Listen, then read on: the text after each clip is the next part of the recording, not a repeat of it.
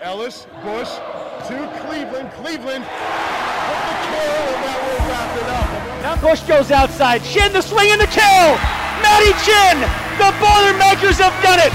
Purdue upsets number 3 Ohio State inside Holloway Chin. Newton able to keep it up. Here's Ellis trying to end it, and she does. Purdue upsets Wisconsin at home. Welcome back to the Dig City podcast after a bit of a hiatus here while they made it through the spring season. We're finally back to sort of wrap up the spring action. I'm Corey Palm alongside head coach Dave Shondell. Coach, before we dive in, and we've got lots of stuff to talk about here today as we recap the spring and look forward to the summer and fall. How you doing? Well, I'm doing really well. And this isn't a Purdue thing, but how about that Ball State men's volleyball team winning the MIVA conference for the first time in 20 years and getting the number 2 seed in the NCAA tournament. Just an unbelievable story. New coach there for the first year, Donan Cruz. My father, who started the program and coached there for 35 some years, passes away, 3-4 months ago. And it's been like magical ever since. And I just know he's tickled to death up there, watching what's going on. So good luck to Ball State as they continue to pursue greatness, and they've got a nice opportunity to make some noise out in Pauley Pavilion. Make some chirps. Yep, chirp. Be heard nationwide. Yep. It's great. It's as an alum of that school and that program, of course, yeah, to be able to enjoy that. It's also it's kind of a blessing, I think, that maybe Purdue doesn't have a men's volleyball team, so that you can unabashedly cheer for I wish Purdue did have a men's volleyball team, because it's the fastest growing sport in the country for men right now, and it's a great opportunity to have a team that could compete at the national level rather easily. But no, it's still fun to watch Ball State, and unfortunately, this kind of goes back to another thing we may or may not talk about, but the only match that's going to be televised is a championship match. Wow. So they've got 7 teams. Only 7 teams go to the NCAA tournament for men's volleyball. The only match televised by ESPN will be the championship match. So you better get out your money to pay for whatever streaming system's going to be running it. But we'll do that, and we'll still enjoy it. We'll have it up on a big screen somewhere and watch Ball State volleyball. No doubt. Let's get a little closer to home. You just please recently wrapped the spring season. I noticed in our notes before the show you called it the spring training block, which is probably certainly a better way to refer to it than the spring season. It's mostly practice, and even the games are, practice minded in that the results sort of matter as any competition does, but you're focused on more important stuff. You're exactly right in how you describe that. It's all about getting individuals better, developing their skill set, but within teams objectives as well. And we did a lot of team play. We had 14 players. That's a big squad. It's a big squad, but not many of them had seen a lot of court action. Probably Skimmerhorn and Colvin, the 2 that had played the most, followed a lot by the 3-headed Hydra, as we used to refer to them. I'll probably stop doing that. But Matty Chin and Maddie Cook and Emma Ellis, who shared that one spot. But outside of that, it was a lot of players playing for the very first time, which was really fun. Yeah. And our first match, of course, we trained probably for about 3 months after Christmas before we played anybody. And we played Ball State, who went to the second round of the NCAA tournament and had match point in the 5th set against them, but couldn't close the deal. Mm-hmm. Overall, we did not play very well in that match, but it was a great way to start. Yeah. You don't want to be great on the first match. But then we came back and had some time off because Illinois had to cancel 2 matches with us because they had some health issues over there. And our next match was with Kentucky, who won the national championship exactly a year ago in the COVID season. And then we're upset by Illinois in the Sweet 16 this past year. But they're very, very talented. And we played them point for point. We lost the match. We played them really, really close, and they've got some big timers. They're going to be really good next year. And then we finished up at a tournament down in Indianapolis, or in Plainfield actually, and played really well against Illinois State, who we had beaten in the NCAA tournament in the first round, and we swept them. Then we played Miami of Ohio, who's been a pretty good MAC team, and we swept them. Then we played Western Kentucky, who has virtually everybody back except maybe their setter on their team. So it's like two opposites, playing each other. We've got virtually maybe one starter back, if you would consider Raven, since he started late in the year. That would be the only starter we would have back, and a bunch of green peas out there. But yet we played them point for point. I think we got beat 31-29, 25-23, and again we were okay, but we made a lot of progress. Yeah. This was a very enjoyable spring season, the first spring season that we've had in 2 years. We lost the one and then played a season in the other one. So this is the first time we've had a spring training season in a long time. You don't realize, I would imagine, how much you miss it. Both, in product and team development, but also off the court development and that extra time. It's really more enjoyable than the fall, because you don't have all the pressure of having to win and be on the road and travel and prepare, and you can coach, you can train, you can develop and not only develop skills of your players, but develop relationships as well during that time. And I like to come in and really spend the first 20 or 30 minutes of practice just not involved in the drills, but talking to players and just seeing how they're doing, checking in with them, and things like that. So sometimes you can't do that as easily in the fall, but you can here during the springtime. I love that you say you get to coach a little bit more. You get to focus on that aspect of the job instead of getting sucked into film and scout reports and game prep. You're teaching the game, teaching the fine points, and as a coaching staff, getting a chance to do that in the spring. We go into year 975 of this coaching staff being together. 20 year 20 of this coaching staff being together. It's got to be great to have that continuity on the staff, but also really refreshing when you get a new crop of student athletes to work with, and sort of it just revitalizes everything. It's the best part of the job. That's why we're teachers and coaches, and that's what we're going to do. And I feel like we do it really, really well. And we do have an awareness of what each person's strengths are, and we kind of let them do their thing. But it's also not too late to try to make people better at other things. And that's, as a head coach, that's your job, is not to just let it go status quo, but yet find ways to better everybody in your program the best that you can, whether they're the assistant coach or whether they're the manager or a volunteer coach or anyone else on your support staff. We all have to improve. We're not good enough yet. There's no national championship trophy anywhere around here. And so we're not good enough yet, and we want to continue to reach for the stars. I did share this with our staff earlier, that there's only been, the last 2 years, there's only 4 programs that have outperformed us in the NCAA tournament, and that's Nebraska, Wisconsin, Texas, and Pitt. Outside that, we're 5th in the last 2 years based on those Elite 8 finishes. And really, in the last 5 or 6 years, we're in the top 10. So, it's fair to say we've, gotten to a point where we're clearly a top 10 program. That's not enough. And even though we lost a boatload of players to graduation and super seniors who are finishing their time here, we've got people coming, and we're excited about what lies ahead. We'll get to that in just a second. Before we get too far away from spring, you mentioned the tournament at Circle City Club in Plainfield. You also played at the Academy in Indy and at Providence High School. Yeah. How cool is it to sort of get out of the college gyms and get back to where a lot of these girls grew their game, grew up playing this game? I think it's super productive for us to do that, to tour the state a little bit and get out to where some people may not be able to see you as easily. I would like to do that every year.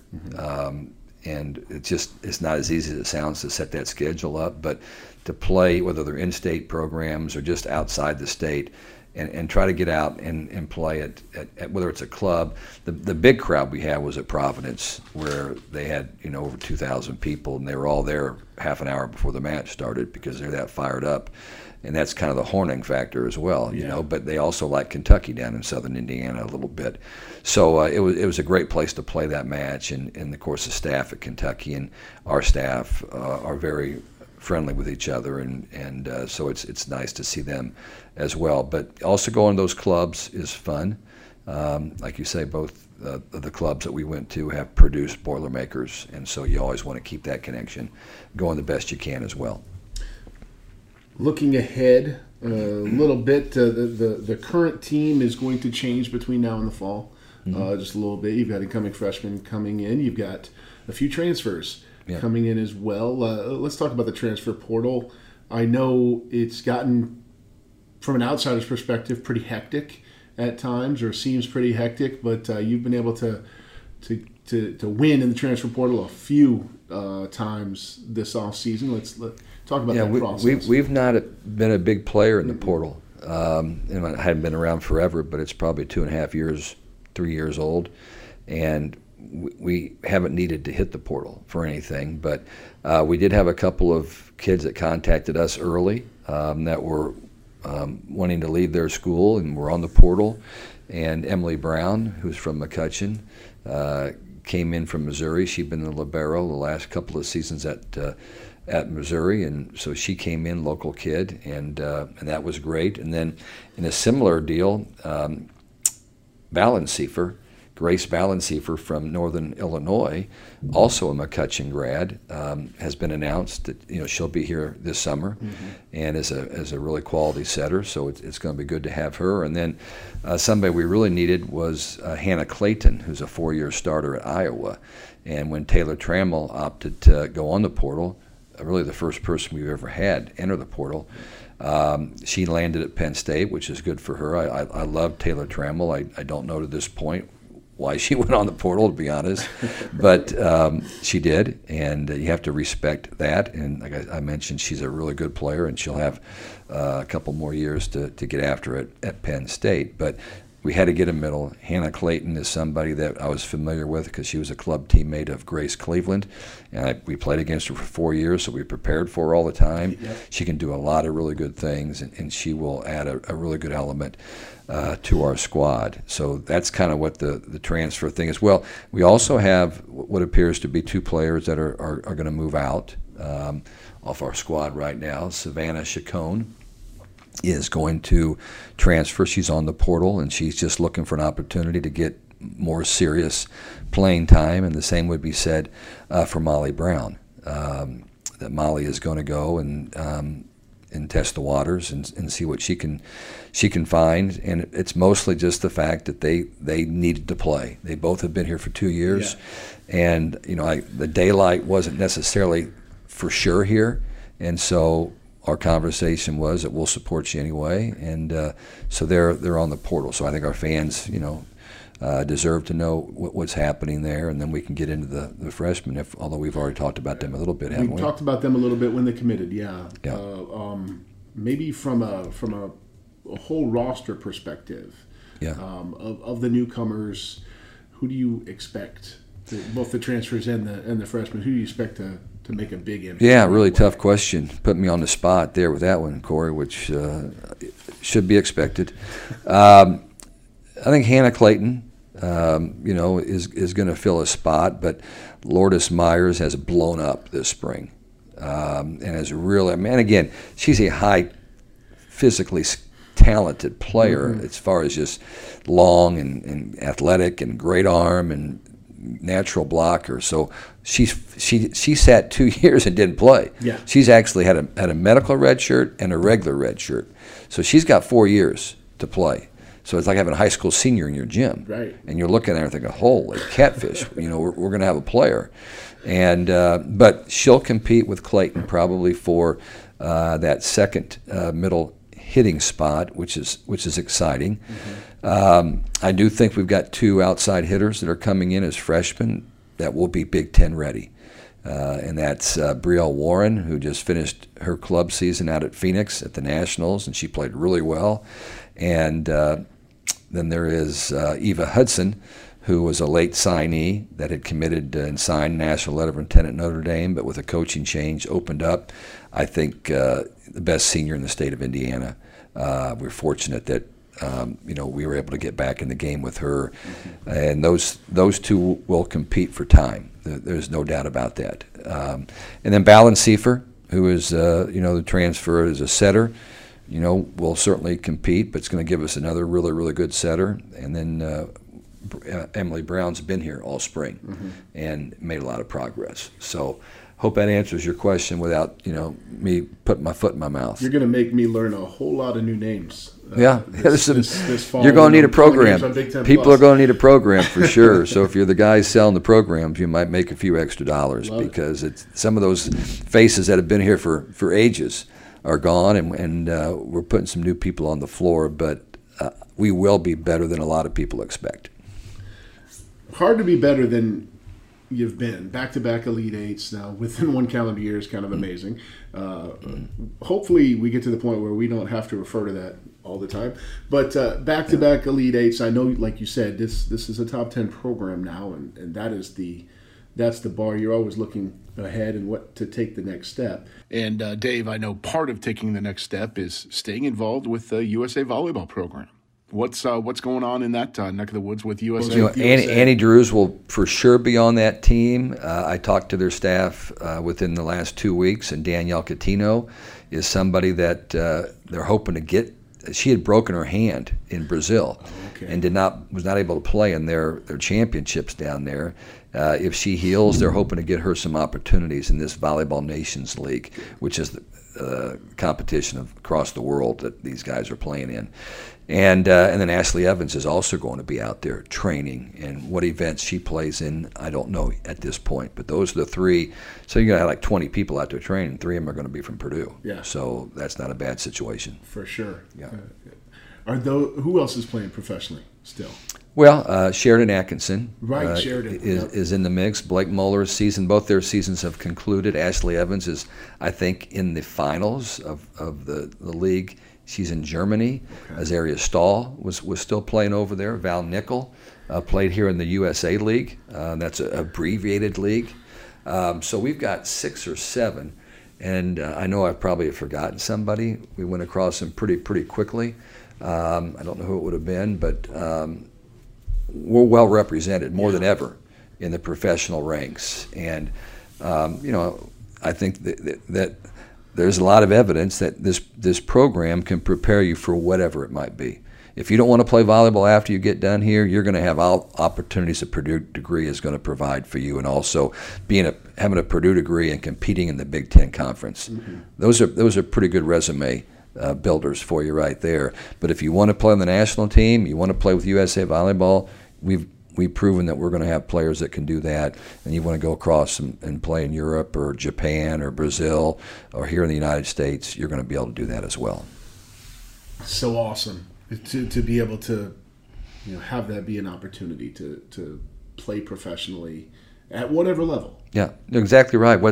I don't know why you would necessarily turn that down unless you just have something else you really want to do and love to do. Because to go play, like Blake Muller's in her 2nd season over there, Evans is in her about 4th season, but they're touring all across Europe. They're not just over there playing volleyball all the time. They're learning the different cultures and enjoying life, and they're going to come back with money in their pocket, and then they'll start their career, whatever it might be. Right, and money in their pocket and experiences that money can't even buy. Yeah. For sure.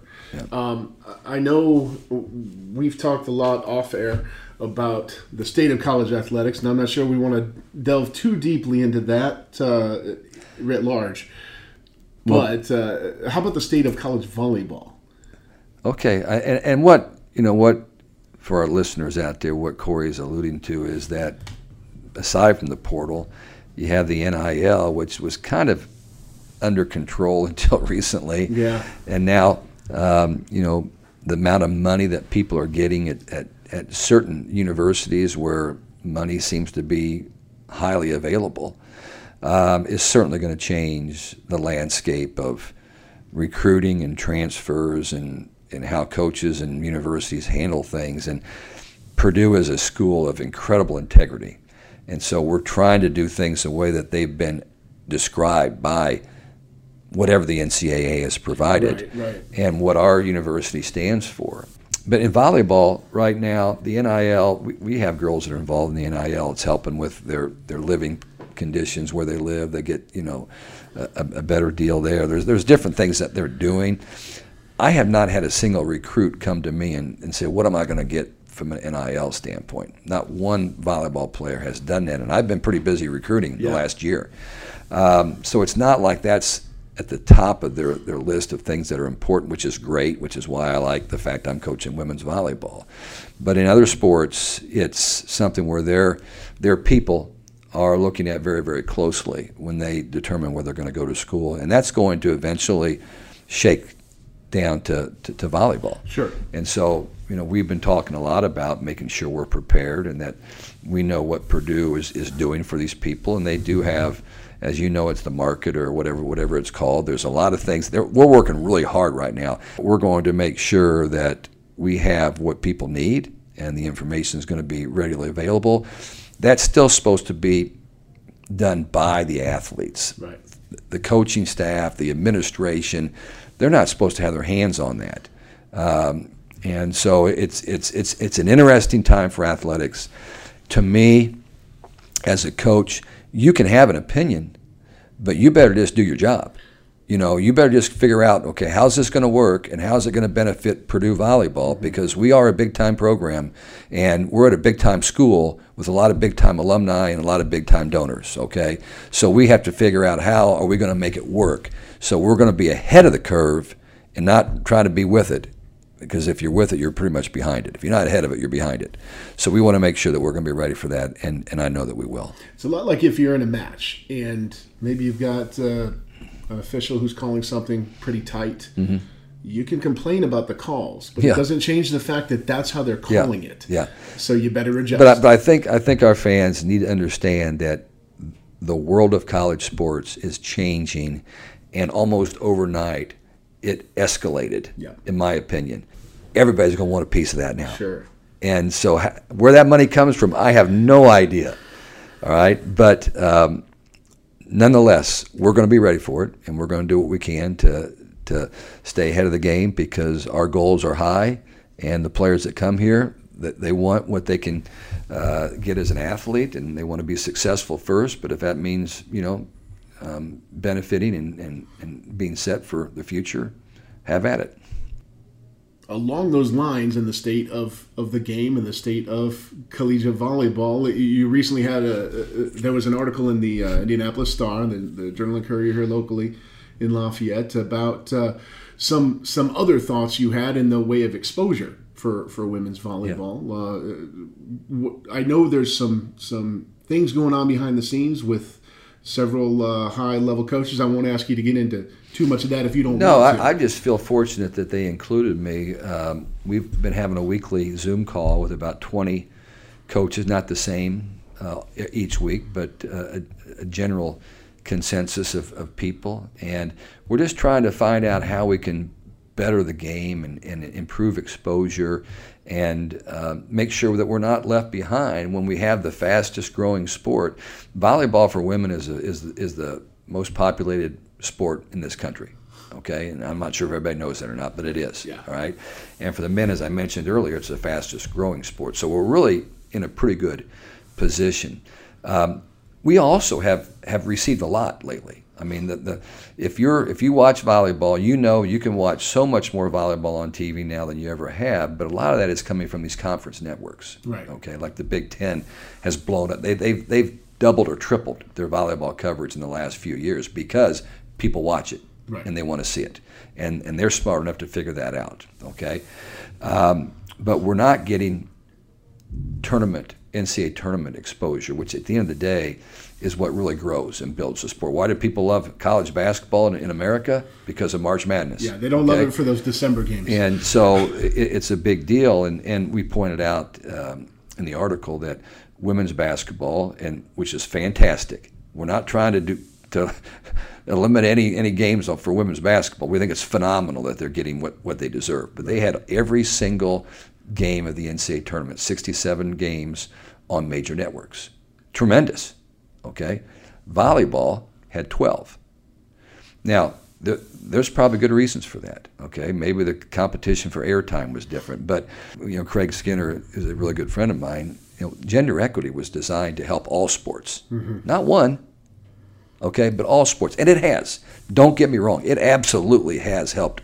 There's women right now that are running corporations in this country because they were given opportunities when they were in school to compete and learn how to fight and work together and cooperate and set goals and all those kind of things through whatever gender equity in Title IX allowed for them. So it's been a great thing. But as Skinner likes to tell me, is that a rising tide should lift all boats.